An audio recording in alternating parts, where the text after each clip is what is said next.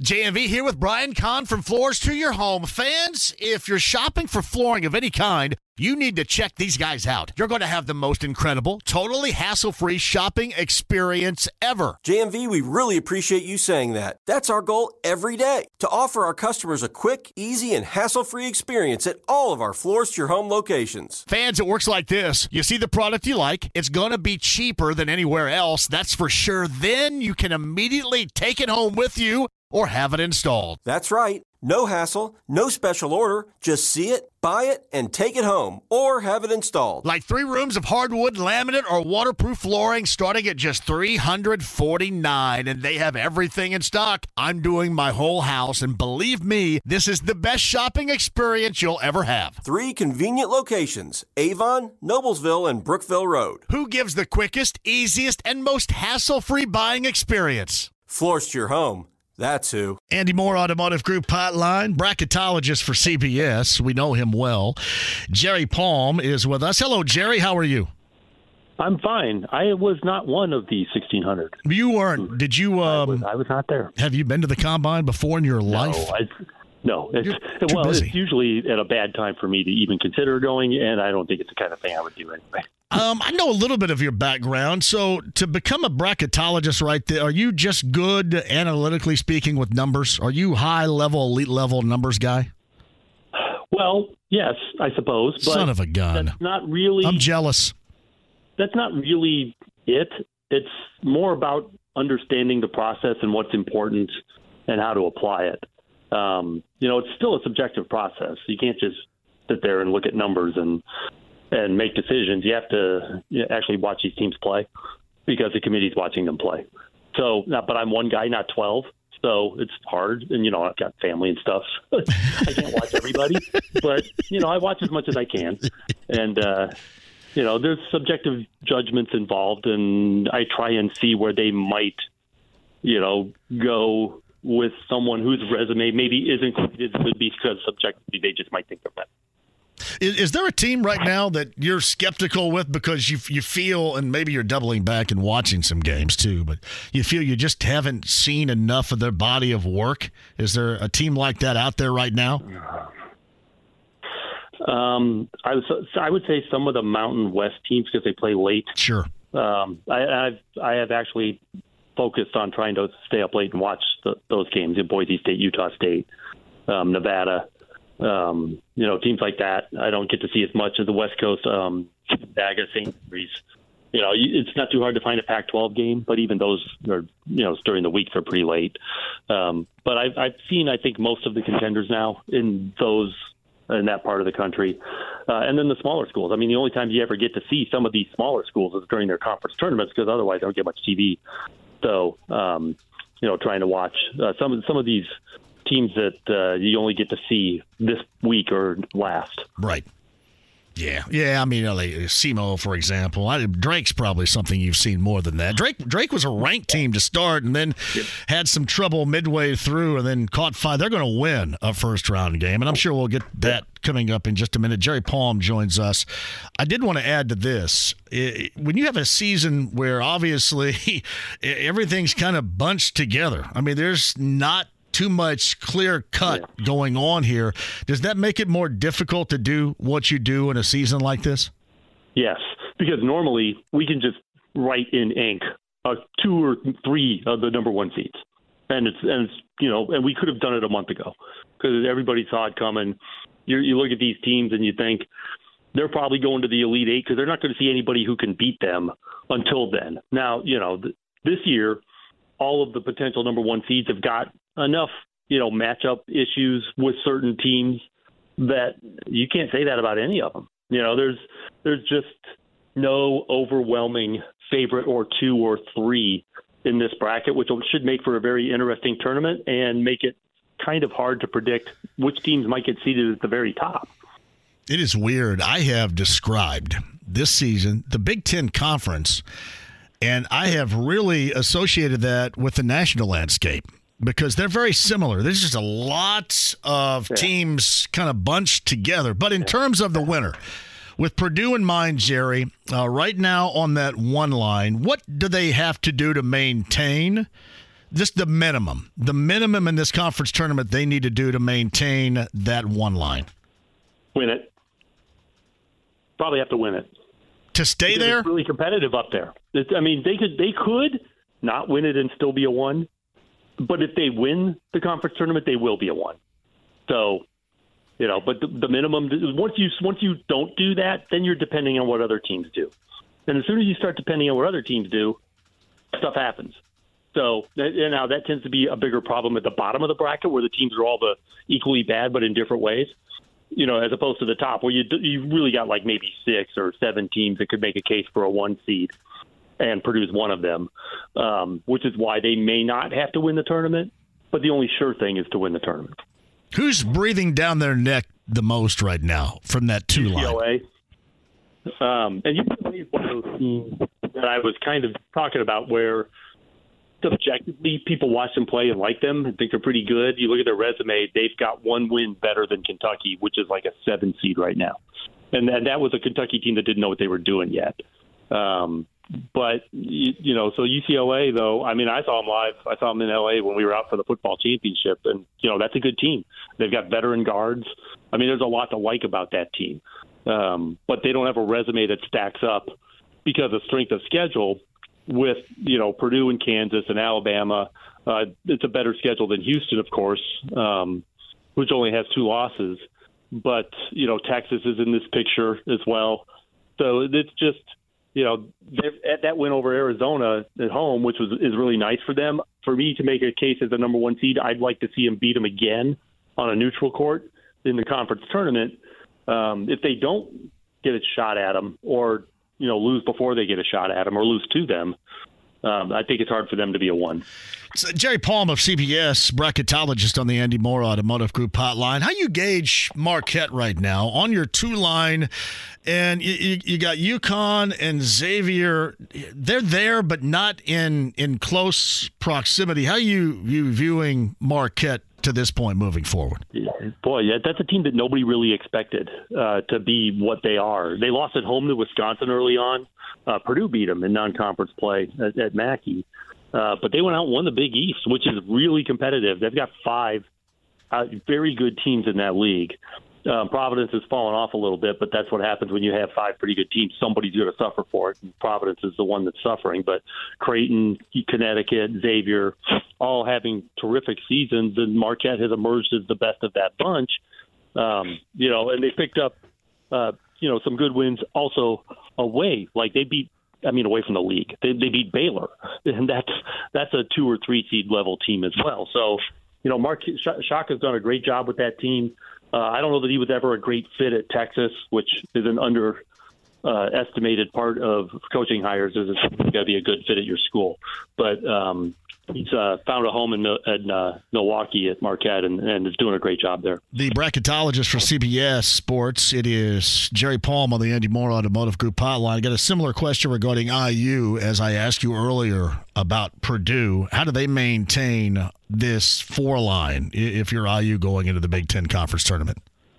Well, they may not have to do as much to maintain it. In fact, if they won the conference tournament, they could conceivably move up. It depends on who you play to get there. And, obviously the best win you can get in the Big Ten is Purdue. But if someone were to beat Purdue before IU played them, that doesn't help them as much. It helps if they're the team that beats Purdue a 3rd time. But they could even move up from 4 to maintain it. You're talking about losing at some point, and then it depends on what other teams do, because you can't analyze seeding in a vacuum because it's never just about you. Rutgers and Michigan coming up on Thursday in Chicago. Is that an elimination game of sorts here? Yeah, I think it is. I have Rutgers further down the list than I do Michigan, which is my last team in. But I don't see how Michigan makes a tournament if they lose. And, Rutgers definitely won't make the tournament if they lose, and they might not even make it if they win. It's also possible for Michigan to win and not make it, but so it's not the win doesn't guarantee anything other than a chance to live and fight another day. but the loss is going to eliminate the loser. A lot has been made with the ACC conference tournament in Greensboro kicking off tomorrow regarding North Carolina and the work that they need to do coming up here in the latter portions of this week. What do you think that they have to do to even get in at this point?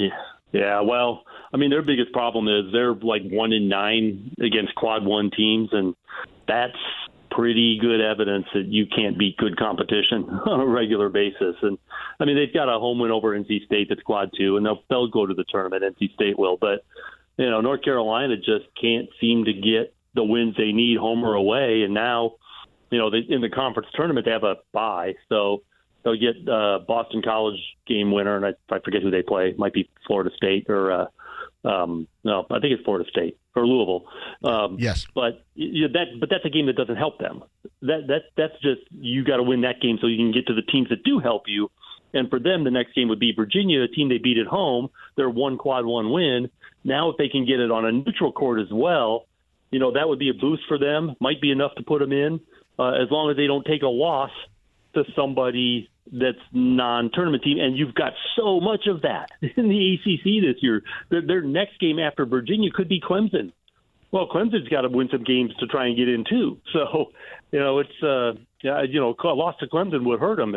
And if they get by Clemson, well, then, they could be in the championship game and have an opportunity to win their way in. If they get that far, beating the best teams they can, they'll probably get in anyway. It is Jerry Palm with us. A friend of mine's Dusty May. He's the head coach of Florida Atlantic out of Conference USA. Yeah. Top 25 team for a lot of the season, especially in the past couple of months. Are they going to get an at-large regardless here, or do they need to win, or certainly maybe even win that tournament? I would recommend win the tournament. I wouldn't rule out an at-large. They've got a couple of teams in their league that give them, like quad one or two wins, like UAB and North Texas. And by the way, those are the teams that they can afford to lose to. I don't think they can afford to lose to anyone else. But Florida Atlantic, it's funny because they have a pretty gaudy net ranking. They're in like the top 20 of the net. But the league, their schedule doesn't really measure up to that, but they win big, which is, the net cares more about winning big than just winning. But I mean, they've had a really good year. They'll be dangerous to somebody if they get in the tournament, but their best wins are North Texas and UAB. So those are league games. They didn't beat anybody outside the league that gets the committee's attention, and that could be a problem for them if it's necessary. It's one of those things, too, where, maybe in the longer term, certainly you have second thoughts about how you schedule, I guess, right? Well, I guess. I mean, you have to – scheduling is an art as much as it is a science. They scheduled Mississippi. Well, Mississippi turned out not to be good. Now, maybe they shouldn't have thought they were good. Florida, they played a game at Florida, which you would think, well, Florida's usually pretty good. Well, they weren't this year. They won that game. It's not helping them much because Florida's not that good. So, those aren't bad games to schedule. And, it's not easy to get games when you're the Florida Atlantics of the world and people think you can beat them on your own. But it's still scheduling is a common complaint for the Florida Atlantics of the world because teams that can help them don't really want to play them. Is especially for teams like that. We talk about the transfer portal and how it affects their personnel, certainly now year to year. Sure. How does it now affect their scheduling? That has to make that even more difficult now year to year, especially if you believe you have a good team. Well, right. I think for scheduling, most teams have a pretty good idea. The scheduling bit is like football. They schedule like 10 years out. Basketball, you only have about half a year schedule that you can schedule for the next year. You've got openings and some of the other stuff. You've had 2 or 3 year contracts that are still around. So you have some flexibility, but most teams will have a good idea. I mean, there's always surprises, but we'll have a good idea who they're going to have at least coming back when they schedule. So, and of course, who they've recruited. But if you're going to take a transfer, like Purdue got David Jenkins this year, probably after they had their schedule put together or mostly put together for this season. And, he's been a pretty good contributor for them, but they were looking for a guard that whole time, but they couldn't wait to see if they were going to get one before they. It's Jerry Palm of CBS. He's the bracketologist, and he is going to take a long vacation I'm assuming, coming up after this coming Sunday, right? Long vacation? If you consider going to the tournament vacation, then that's a good vacation right there. Yeah. Yeah. So I'll be bouncing around weekend to weekend and following the tournament along, and then the vacation won't come until April. All right. Well, enjoy it whenever you do. Hopefully we cross paths again. But great job in doing the bracketology every year, and thanks for hopping on here. All right. Thanks for having me on. Stephen Holder's on the Andy Moore Automotive Group hotline. So did you have a change of opinion? Now, again, this is just all us throwing a dart at a dartboard right now because things may drastically change. But if you wanted a quarterback, one of the quarterbacks coming up in the spring draft, did this combine change your mind on any level? Hello, Stephen Holder. I don't hear Stephen Holder right there.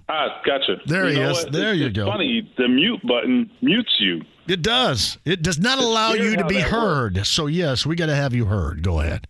It's weird how that works. Anyway, I would say I don't think I had a dramatic change, but I will say I do think that as time goes on, I am starting to ask more and more questions about C.J. Stroud and certainly Anthony Richardson. And I just wonder, here's the thing. Let's say Bryce Young is the top quarterback taken.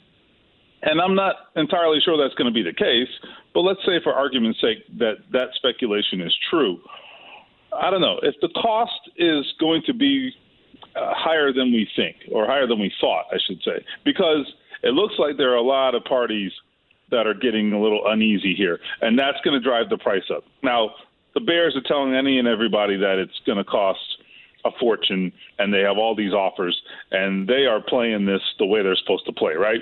You see the reports, and we know where they're coming from. It's coming from Chicago. They're driving up the price. That's what they're supposed to do. I saw, by the way, Matt Eberflus, their head coach, at the bar at the JW Marriott the other day, scarfing down a salad, and I told him, I said, you guys are playing this pretty well. And he got a chuckle out of that. But anyway, let's say that's true. Let's say it's going to be expensive. I don't know. What I would say is that I don't feel like you can – I don't feel like it's a loss necessarily winding up with a C.J. Stroud or an Anthony Richardson if he's your cup of tea. You know, I have less of an opinion on Will Levis because I haven't spent as much time thinking about him or watching him, but I just think there may not be as much room between these guys as maybe we originally thought. So my change of thought or my evolution is not so much because of the combine, but just overall time just kind of giving us a better perspective on all of this. So I'm sorry for the long answer, but I hope that helps. Yeah, well, and we'll start right here because if there is anywhere in the neighborhood of that price tag that Ryan Poles put out there that the Bears want for number one overall, we both know 6 years or not, changing philosophy or not, there's no way Chris Ballard's paying that. I don't think. Do you? Yeah, I agree with you. I mean, listen, I agree that this is a very pivotal moment for him. I don't disagree with that. And I do agree that he will perhaps do something out of character because it's a little bit of a, I don't want to say desperate, but it's a big moment, right? So I do think that maybe the past expectations of Chris Ballard might not apply here. I totally agree with that. That being said, there's doing something that's out of character, and then there's doing something that you could never possibly envision someone doing. And what I can't envision Chris Ballard ever doing is giving up 3 first-round picks for anybody, not named our Lord and Savior Jesus Christ. Okay, it's like I don't understand. I can't even envision that. I don't even know what that would look like. I don't see it. I just don't. And so, again, this could just be posturing, and that's what we have to find out. Are the Bears posturing? Do they not have, those kinds of offers? Are people not beating their door down? That's what remains to be seen. It's funny. I have just said, and especially after the conversation I had with Chris Ballard on Wednesday, and I asked him a couple of different times, about change. And you guys asked him that, when he had the ownership press conference after the season. You guys talked about, maybe change and philosophies, the way you build a team, the way your beliefs of building a team equates to a higher level of winning. And while he said all the right things, I gathered from asking him a couple of different ways on Wednesday, I'm not going to sit here and expect a great deal of change. He believes in that, and I think that other than maybe here or there, some fringe changes in philosophy, he's going to be pretty much the same. Yeah, and what's interesting is that people around the league, people who work in the league, agents, they were all here last week, talked to a lot of them, and a lot of them think that he's got to go for this. He's got to go for it, and he's got to do something big this offseason. There's a lot of sentiment like that. There's also a lot of sentiment that he needs to be aggressive with this quarterback situation. That sentiment, I think, is the prevailing sentiment. And, I don't know that anyone's predicting that he gets fired if he doesn't get this right or anything. That I wouldn't say people are going there, but they're acknowledging the pressure on him. And a lot of it they link to Jim Irsay certainly having a shorter leash than he used to. That's pretty clear. And being a little more on the impatient side, certainly he retained him. So I'm not saying that he's under some kind of threat, but it feels different, I guess is what I'm saying. It feels different. And there is an acknowledgement out there that Chris Ballard has been cautious, perhaps too cautious. I think that would be a very fair argument to make. This is not part of the question, but I would tell you asked me earlier, I just wanted to kind of circle back. You asked me earlier whether the Combine changed my opinion of anything. The one thing I would say is, so I have a new story out. I spent a good bit of last week with Anthony Richardson, and this was kind of something we arranged, his camp and I wanted to kind of shadow him as much as possible last week. And when you do that, you get a lot of insight into someone, right? And I will tell you, I learned a couple of things through that experience. And I'm talking about following him, after hours as he's getting ready for his workout, after his interviews, all that stuff, right? Sort of out of the light of the cameras. And you learn a little bit about someone. And what I learned about that situation is a couple things. Number one, I think that I know there are multiple teams in the top 10 that are really serious about Anthony Richardson. That is 100% true. The other thing I would say is that because I've spent a lot more time thinking about him and learning about him, I'm telling you, I really think the upside there is something not to be ignored. I'm not saying the Colts are going to trade up to go draft him. I'm just saying he's going to be in play. He's going to be in play in that top 10, maybe even the top 5. That is not a dramatic statement. I'm telling you now. I agree with you on that. If you were asking me right now to wager, I would say that the first 4 picks are going to be quarterbacks here. I bet you he gets up inside that top 5, the first 4, because I think that somebody's going to get up. Somebody's going to take what the Bears want to get up to 1. We know what the Texans are going to do, and then I think somebody is going to be so absolutely floored by the athleticism showed and what could be in the future at quarterback with Richardson. Somebody's going to slide up there and get in front of the Colts and select him. And then, as I mentioned, I bet I would. If again, this is just right now. I think it's going to be Levis here at 4. Well, it's interesting. I'll tell you what, I think it's going to be a dog-eat-dog kind of deal. It very well could be, at least, because there's a lot of teams with some big need here and in some pivotal situations. I'll tell you, the Panthers, they are not screwing around. Okay, they are going to get themselves a quarterback. That is everything that I learned last week tells me that. And I would say this also, here's a little bit of a window with Richardson, and I'm going to share as much as I'm comfortable sharing because, some things people have asked me to keep close to the vest. I'm trying to not betray confidence. But I was sitting with Richardson's camp on Saturday at Lucas Oil. And, his agents, his manager, we're watching the workouts. They're still on the field, okay? This is a little inside nugget for you.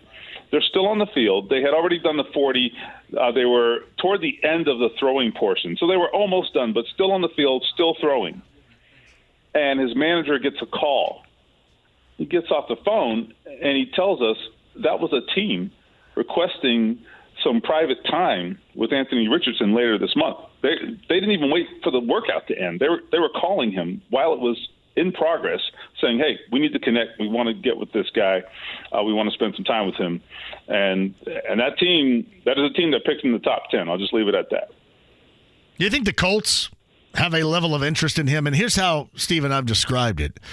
And while I don't think Chris Ballard's going anywhere anytime soon, I don't happen to agree with the timetable in year one or even for that matter year two, because had there been that much of a timetable or let's say an itchy trigger finger, Jim Irsay would have gone with that. I think when you give him, year 7, I think now you're going to give him year 8 and even possibly year 9, even if things aren't translating to division titles or finally living up to a level of expectation with a young quarterback. I think he has plenty of time. Mind you, I've also argued that maybe that's the reason why they wouldn't have any interest is because the amount of time it would take Richardson to really gain the experience that is necessary to become what people athletically believe he can playing that position.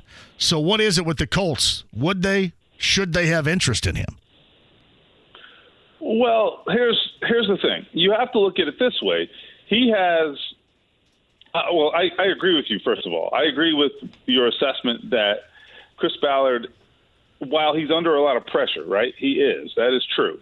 Last year was a bad year. He's under a lot of pressure. However, the reality is he's not operating like a guy who's scared to get fired right now, right? He went and hired a first-year head coach who's very young and is going to have to grow into this job. That's another thing that I really took away from this combine is that Shane Steichen is going to have to grow into this job. There's a lot he doesn't know, and I think he's aware of that. But my point is, I'm not saying it's a risky hire, but I'm saying it may take some time to determine whether it's a good hire, right? I mean, he's not a sure thing, right, to the extent you can even find a sure thing. But he's not a sure thing.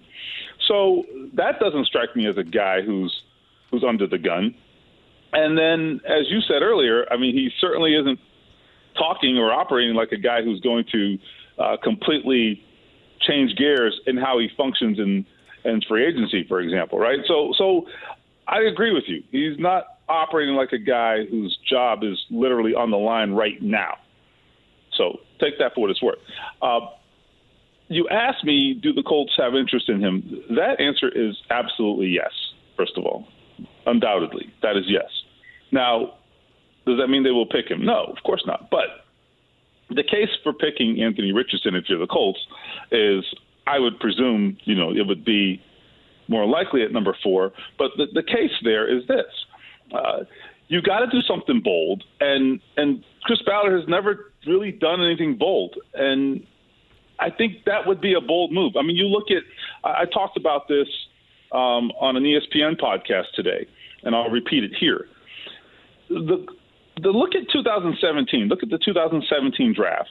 Okay, the Bears go and take Trubisky, I think, at number 2 overall, right? Now, the Chiefs, they took Patrick Mahomes at number 10.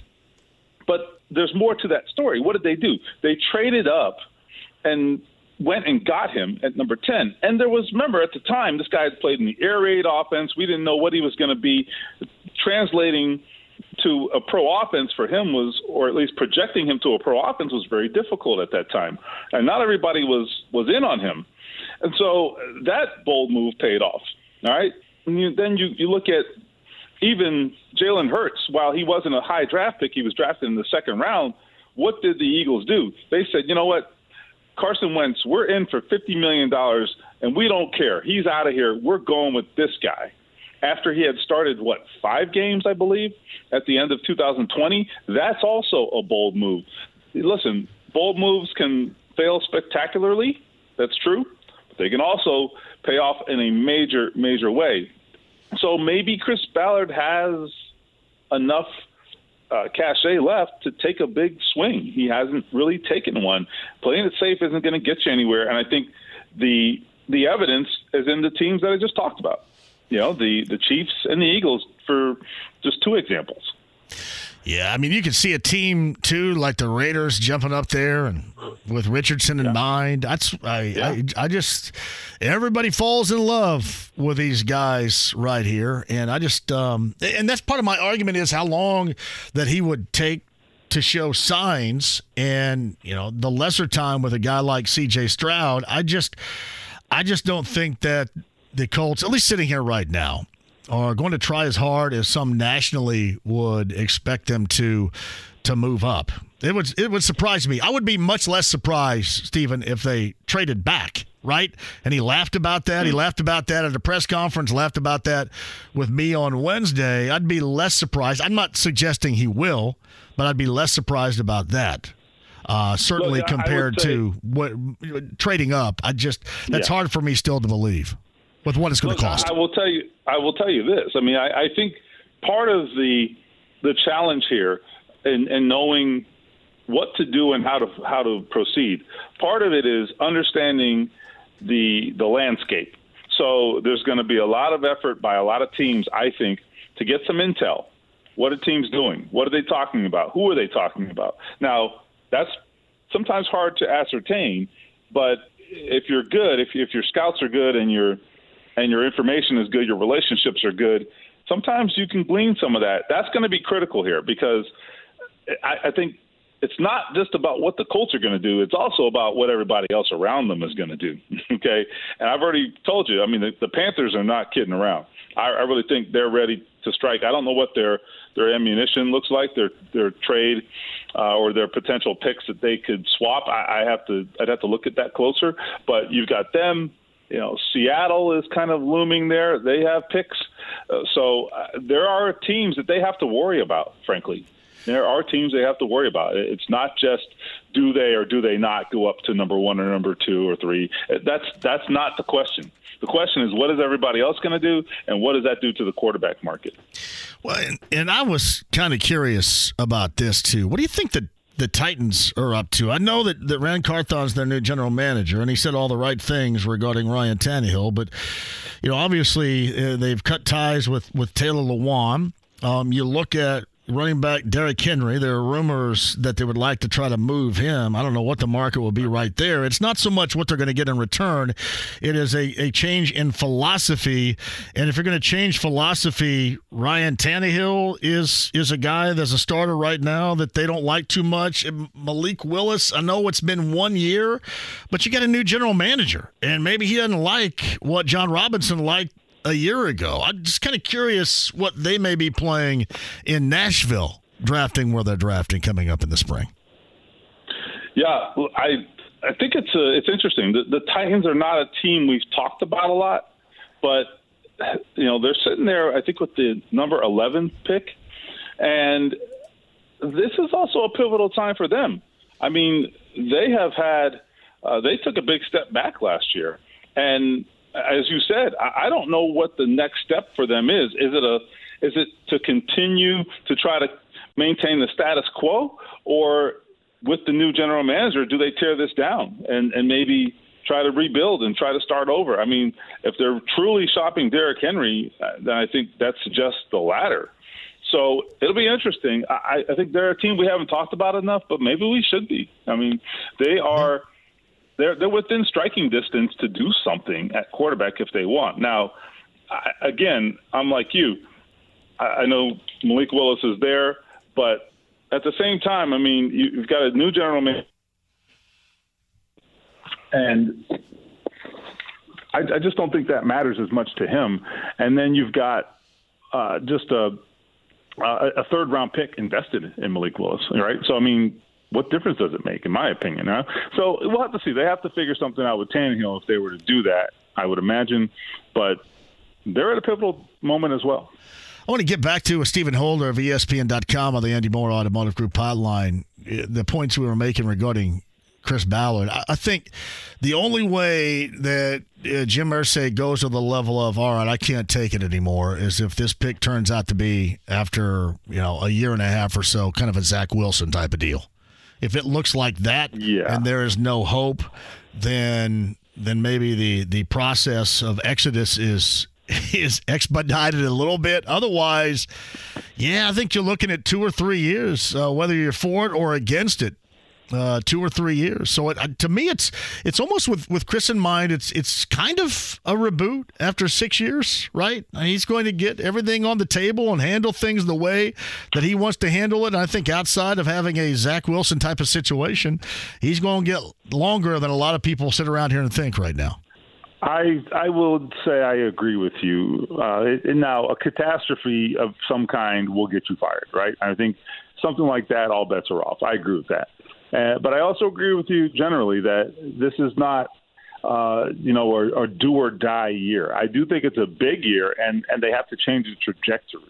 If this was a complete catastrophe of a season, that might be different. But when you hire a new coach, I think that resets things a little bit. I mean, that alone. I mean, it's not that hard, frankly. I mean, you hired a new coach. Jim Irsay let him have the coach that he wanted. You can't let him hire a new coach, and then if the results don't come immediately in year one, say, all right, you're out of here. I mean, that's very unlikely, I think. It just seems very unlikely to me. As much as Jim Irsay was out of character last year, and he was very, very much. 2 things. Number one, he does not like the characterization that he's this meddling. No, he didn't. He didn't like that at all. Not at all. It.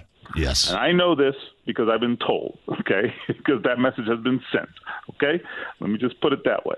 And so the reason I bring that up is because it's not what he wants to be. You know what I'm saying? That is not who he wants to be. It's not what he wants to be known for. He cares very much about how he's viewed. So I don't think you're going to see a continuation of Jim Irsay being that way. And so it bolsters the argument that you're making. And I agree with you, which is that this is going to be slow and steady. It doesn't mean that the progress will be slow and steady, but I mean the evaluation of Chris Ballard, I think, will be slow and steady. I don't think this is going to be a do or die, as I said, season for Chris Ballard.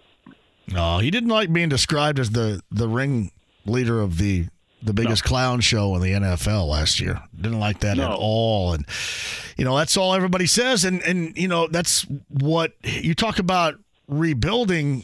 That's a part of the rebuild. And in terms of the confidence in the fan base, that plays a role. I mean, Chris Ballard is going to say, it doesn't matter to me, whatever. Yeah, deep down inside, it does. It matters to him. It matters to people over there, and it matters to his owner. So it does matter, and that's why signs need to be shown. Not necessarily winning a division title or anything like that, but just those moments where you go, all right, this is now going in the right direction. All right, this guy's the right pick. All right, here's believability for the long term that we didn't have an ounce of a year ago.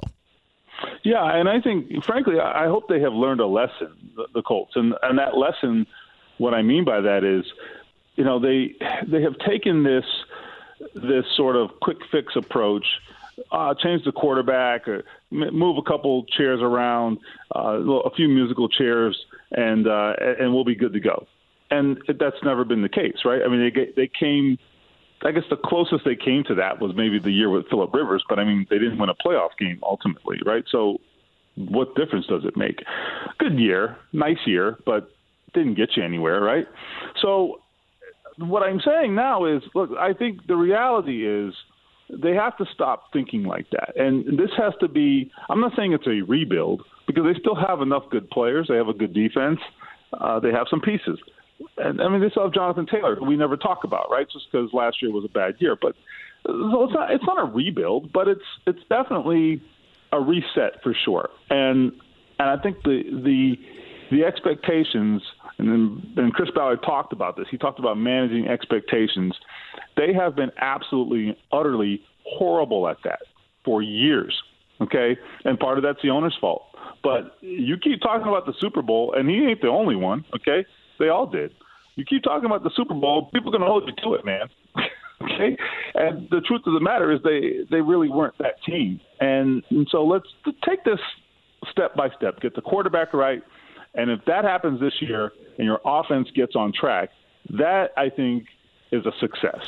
However many games they win, I mean, they can't win 3 games and call it a success. But if you can get the quarterback right and you can show your offense is headed in the right direction, I think that's a win in 2023. Yeah, I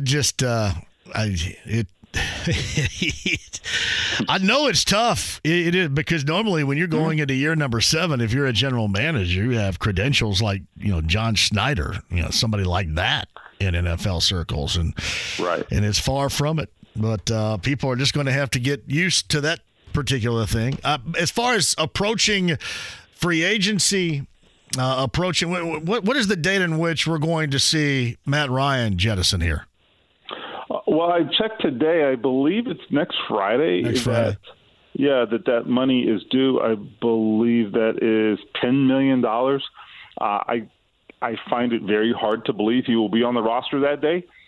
So I would anticipate in the next 10, 11, or 12 days here, whatever that is, that we will see a move there. If you release him, at that point you save yourself, I believe, $17 million. They are tighter than they typically are on the salary cap this year.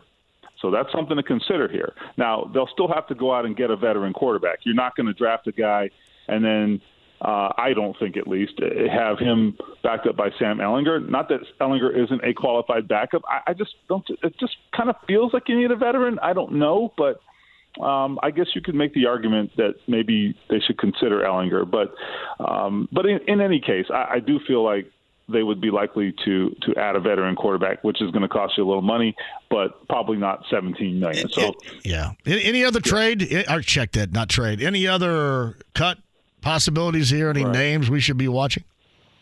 Yeah, I don't think any obvious ones. I mean, I do think there's going to be a couple of free agents who probably don't come back. Bobby Okereke, I think that's over. I think he's gone. And that makes sense. I love Bobby. He's a good player, but he's going to probably get priced out for the Colts. And they have certainly a lot of talent at linebacker, so they'll make that work. I don't know that they have to make a bunch of cuts. I think they'll be okay. Saving, I should say, $17 million with Matt Ryan is definitely going to give them at least a big boost there. So they'll have some dead money left over, but they'll get a big boost, and they need every dollar this year. They are not, one of those. This is not one of those years where they have $60-70 million in cap space. So that money will matter.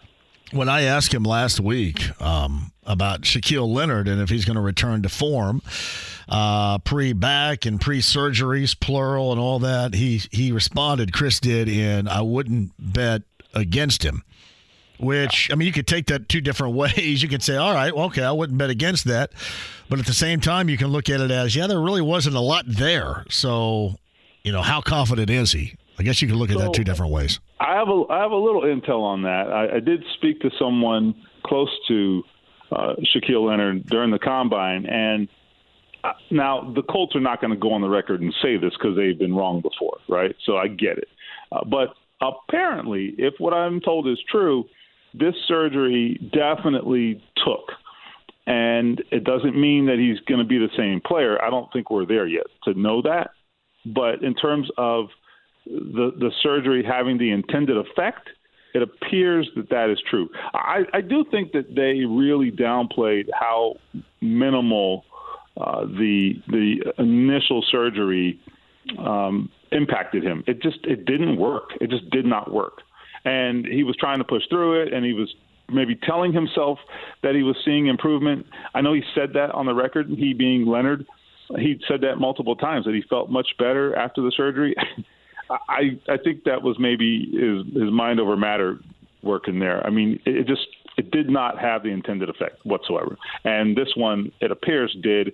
And I think he's going to be back trying to get some workouts done within the next month or 2. He should be back working and getting back into some drills. So that's a very positive thing if that indeed holds true. Stay tuned. Stephen Holder has a feature regarding Anthony Richardson where he followed him around last week to see what the future NFL quarterback doing, thinking, saying, and such. ESPN.com. Stephen Holder's on the Andy Moore Automotive Group hotline. Always a pleasure. Appreciate you, man. All right, you got it, my friend. On the Andy Moore Automotive Group hotline, in similar fashion, this kind of happened to part of the morning show team, Kevin and Query, weekday morning, 7 until 10 here on The Fan. He's on the Andy Moore Automotive Group hotline. This happened to Jake Query last week, right? They just wouldn't let you in, much like Sean. The difference being Sean was not at fault. I guess I was, technically. I got up. I think most people, I don't know how many people that hopefully people that are listening in the afternoon also listen in the morning, but depending on people's schedules. But, I got up Friday, John, for the Combine. I knew that I had to go to the IndyCar race.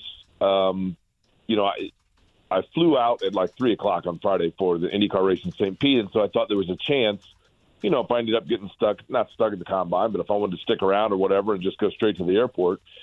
So I got up and just kind of grabbed my credential and took off. Well, I had laid out my IndyCar credential the night before with that thought process and didn't even think about the fact at 6:20 in the morning that that's what I was grabbing and not my Combine credential. So when I got to the Combine, they said, you don't have your credential on. And I said, no, I do. I said, oh, well, that's for IndyCar. Does that count? And they wouldn't let me get a day credential or a reprint of the photographs that they had in their system of my credential without a police report of it being stolen. So I said, well, okay, let me start filing out the police report then, if that's what you need. And she said, oh, I'm sorry. Do you carry around a police report with you at all times? So I said, okay. Hold on a minute. Let me get that.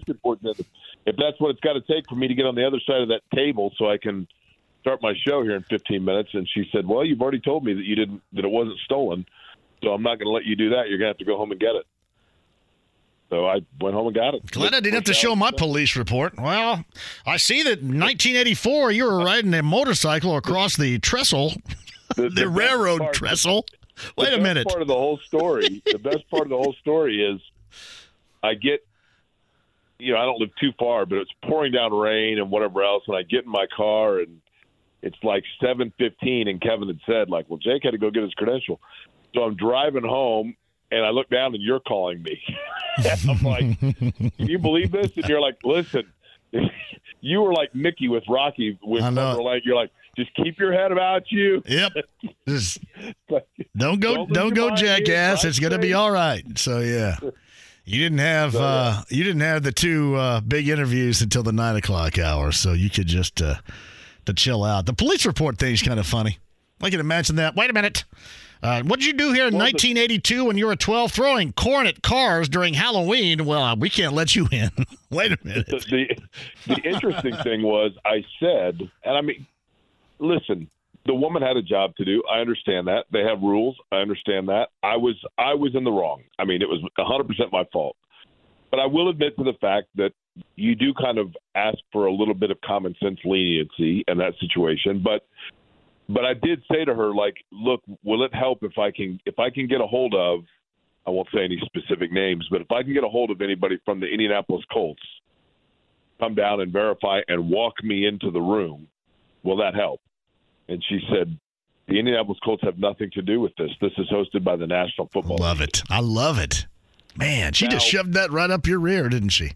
The only thing about it that was frustrating is I did go home and get it and whatever else, and that's fine. The rules are the rules. And then I go in there and, I've got to step over, 9 mascots and 100 people with tickets from a local fast food restaurant that are walking around, and I'm like, well, how do I not get in? I'd said this. You should just grab somebody else that's standing there and said, hey, I will slide this back under the door as soon as I get in with this. You know as well as I do, John, that the second I do that, then the Colts go and draft C.J. Stroud, and they go to the Super Bowl in his rookie year. Yeah. And Todd Meyer submits for credentials for all of us to go down there. And they tell me, you can't go because the NFL said that you were, whatever. So I thought, you know what, this is going to be an hour out of my time, and I thankfully everybody was pretty. That was a good job. Good job out of you right there. I got hassled when I was in London to get into Wembley, and I had all my credentials and stuff. They were just in a bit of a hassling mood right there. And I literally sat down and started the pregame show as it was rolling. I thought I was going to miss a little bit of it, but I mean, the bottom line when it comes down to it is that everybody has a job to do, and they want to protect the way that they're doing their job, and that's the way that it is. Yeah, I understand. Respect it. Yeah. So I was talking about the quarterbacks and the job that they did. Everybody was thrilled about everything. And people were thinking, all right, so Daniel Jeremiah says the Colts and the Panthers more likely to trade up so they can choose the quarterback of their liking. I would be more floored if the Colts did that than if Chris Ballard traded back, as he kind of joked about with me last week. And you know what's going to happen. They're going to stay at 4 and draft Will Levis, aren't they? That's what they're going to do. I don't disagree with that at all. I was told, I think I mentioned this on the air this morning to Kevin. I was told on Friday, who knows? There's so much poker that goes on. But I was told by somebody, they're like, no, Jake, I'm telling you, I'm being totally serious. Irsay loves Will Levis. Loves him. Loves his body size, loves his arm, loves his mature, loves Will Levis. Irsay loves him. Now, it's going to be Ballard's pick. I personally would go with Stroud. I'm going to go back to what I've said all along, and that is the Colts have to assess whether or not the gap 1 to 4 in quarterbacks is greater than the gap of what they would lose by moving up. And if they feel like, if they rate the 4 quarterbacks and they say, look, we feel like we've got a 92, a 91, an 89, and an 88. Okay, then you stay at 4 and you take the 88 instead of giving up potential 92 for next year as well with your first rounder. You know what I mean? Like, you have to assess what the cost is. And I personally think Richardson's the curveball in all of this to me, John, because to me this was a kind of a 3 quarterback field. And then and the Colts are sitting at 4, and you're hoping that Arizona sticks there, and so therefore only 3 quarterbacks are taken in the top 4. Well, now, if you ask people, it's a 4 quarterback field because Richardson was so wowing at the combine. But the one thing where I would give pause is, and they've got to assess this, the Colts need a quarterback that can play right now. And I think Richardson probably is the one that's going to need the most time to adapt. I think he's very physically gifted, but he hasn't played the position a lot in terms of the timing and everything else. So, he's the one that's the curveball in all of this. But I go back to my theory if I was a GM, and I'm not, and there's a reason I'm not. But if I was, I would say I would be very hesitant towards falling in love with the prospect that I only lukewarm liked when they were actually playing games. I would be very hesitant to fall in love with the guy and allow myself to kind of be duped just by what takes place at the combine, because you got to play the game. I mean, there's a long list of guys that looked phenomenal in the Leland McElroy got a standing ovation in the combines when he did his 40 as a running back, and the Colts got him as a journeyman like 3 years later, after 4 teams or whatever. There's a long list of guys that, at the Underwear Olympics look fantastic, and then they go out there and they look like they're playing Battle of the Network Stars. So you got to weigh it out. Yeah, I would agree with you on the clear-cut thing. I can't sit here and imagine that Chris Ballard is going to fork over as much that reportedly Ryan Poles and the Bears want to get up to number 1.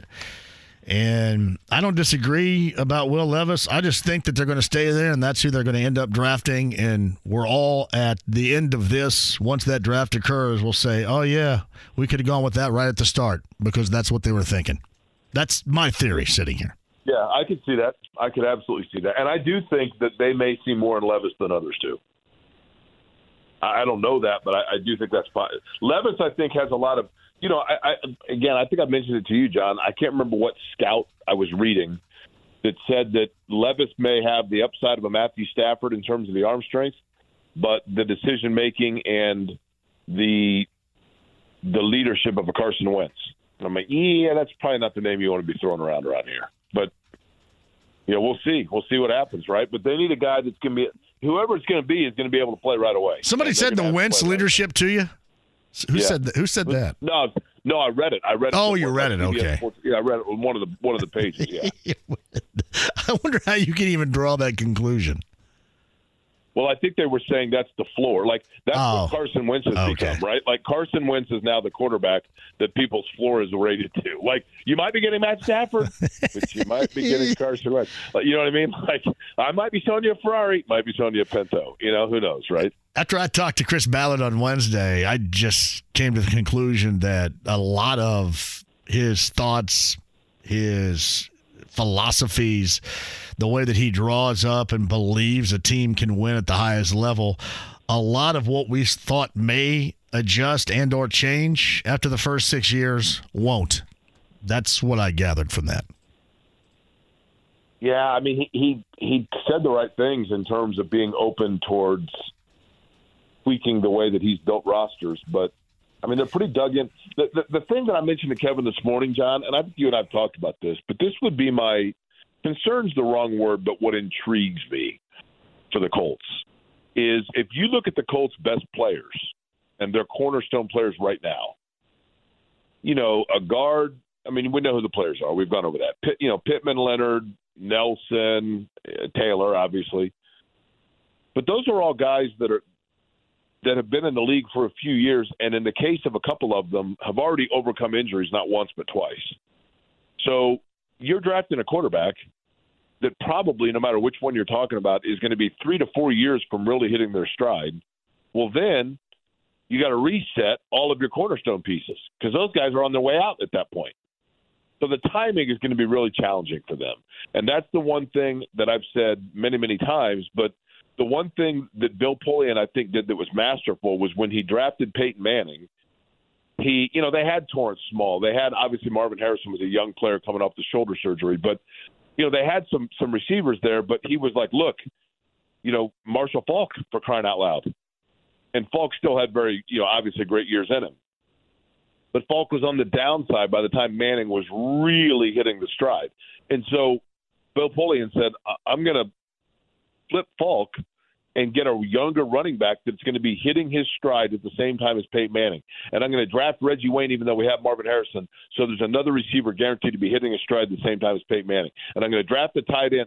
And so now all of a sudden you had all of these marquee positions that were literally like the Clydesdales. They were all running in perfect symmetry of one another. And that was brilliant. Absolutely brilliant. But that's really hard to do.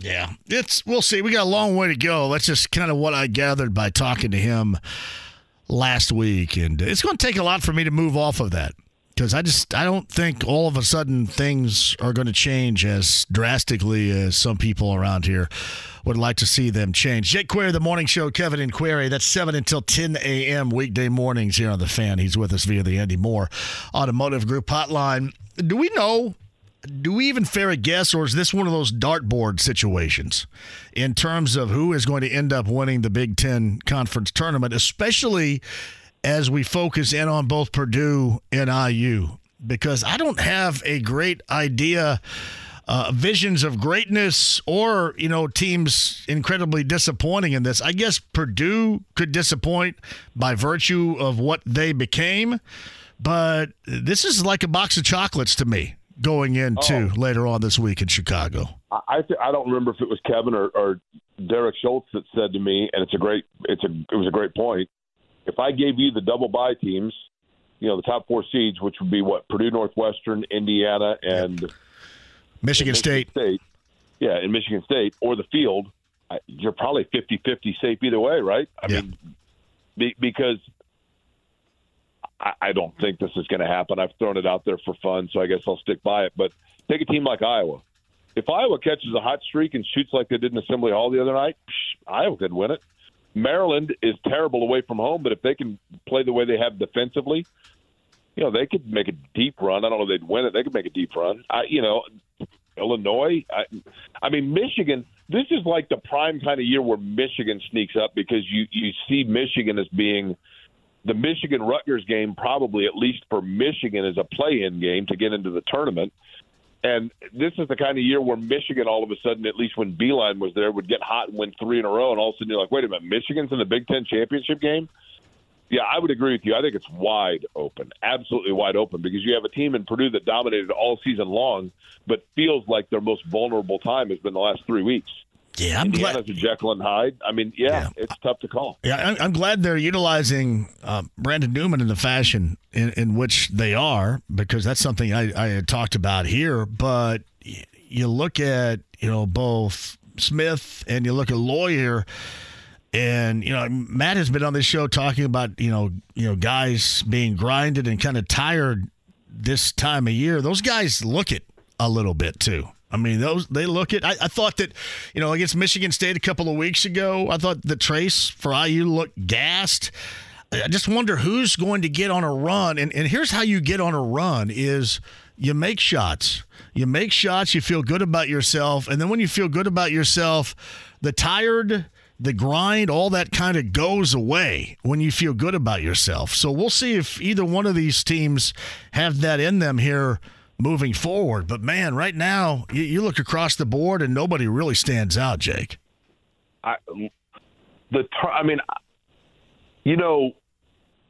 you look at the projected number 1 seeds overall, I don't know anything about UCLA because I don't watch a lot of West Coast basketball. I think they're obviously well coached. But UCLA is now slotted as a 1 seed. Could UCLA win it all? Sure. But do they have – is Kansas the front runner? Okay. Houston can guard the heck out of people, but do you see them doing it for 6 straight games? So the Big Ten tournament and the NCAA tournament, both to me, John, totally wide open.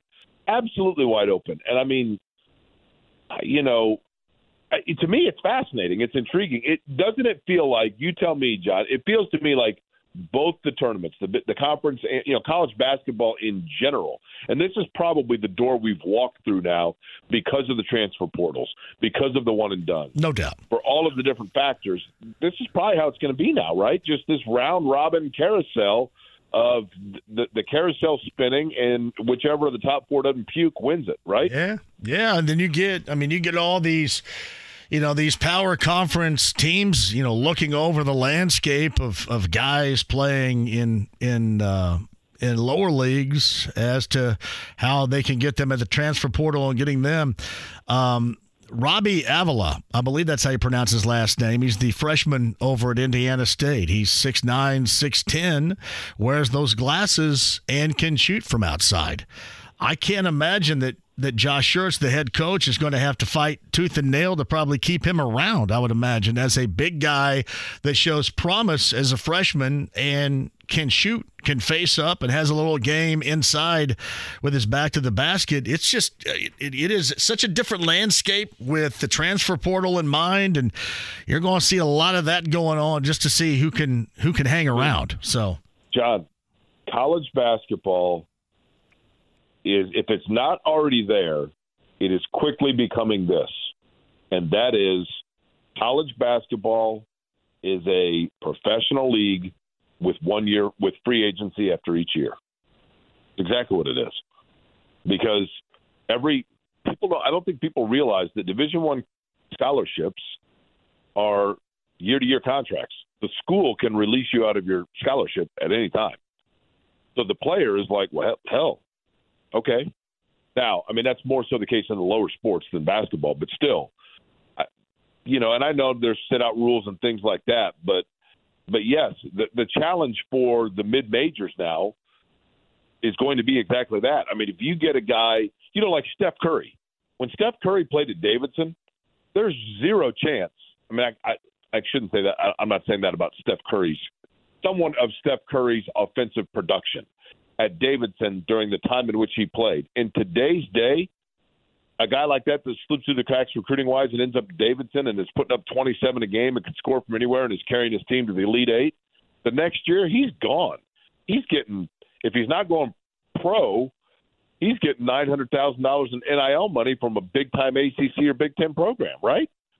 That's the challenge these schools are going to run into. So Jay Query, the morning show with us. IU Michigan goes to overtime. Biggest shot of the game, and I know that the overtime saw, even though not from the free throw line, being 0 for 4 down the stretch, but saw some big moments from Race Thompson. But the biggest shot of the game, 59 seconds remaining. Jalen Hood-Schifino with that three that he got. He got a little window of a look right there and buried that to tie it at 69. That, to me, was the biggest shot of the game. Yeah, and, John, we talked about this last week. Indiana's going to have to go as Jalen Hood-Schifino goes. Trace Jackson-Davis, you know exactly what you're getting every game.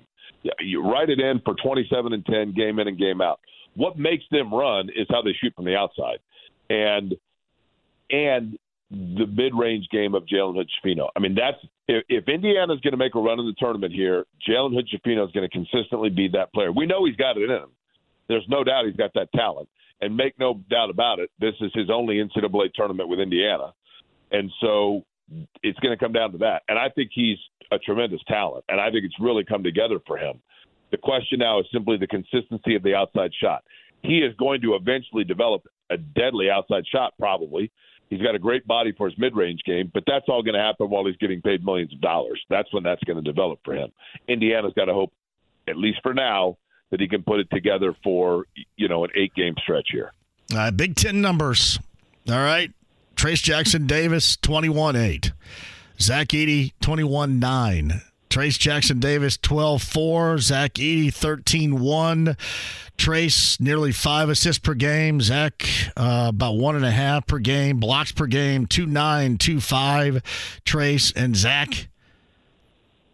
Head-to-head, obviously, IU with a couple of wins. Who's the Big Ten player of the year? Do those stats matter? They do. They do matter. They equate to a tie. And in that case, the tiebreaker goes to the one whose team won the title. So Zach Edey is your Big Ten and National Player of the Year. I bet you that's kind of how it's going to go down right there. I do. But those, by the way, those were numbers, Big Ten. I believe Big Ten numbers only. But this worth a little bit of a IU-Purdue argument if you wanted to stake your claim to that. I mean, towards the it's interesting because in totality, Zach Edey probably had better help around him. But in terms of the better Robin, Trace Jackson-Davis did. Maybe not with consistency, but Trace Jackson-Davis is the only of the two. I mean, of the two teams, the only one probably that's going to have a guy playing in the league next year is Indiana, and it ain't Trace Jackson-Davis. So he might have had the better running mate, but it wasn't. But it wasn't with consistency. I mean, Trace Jackson-Davis gets a lot of credit for the fact that he's getting doubled every night.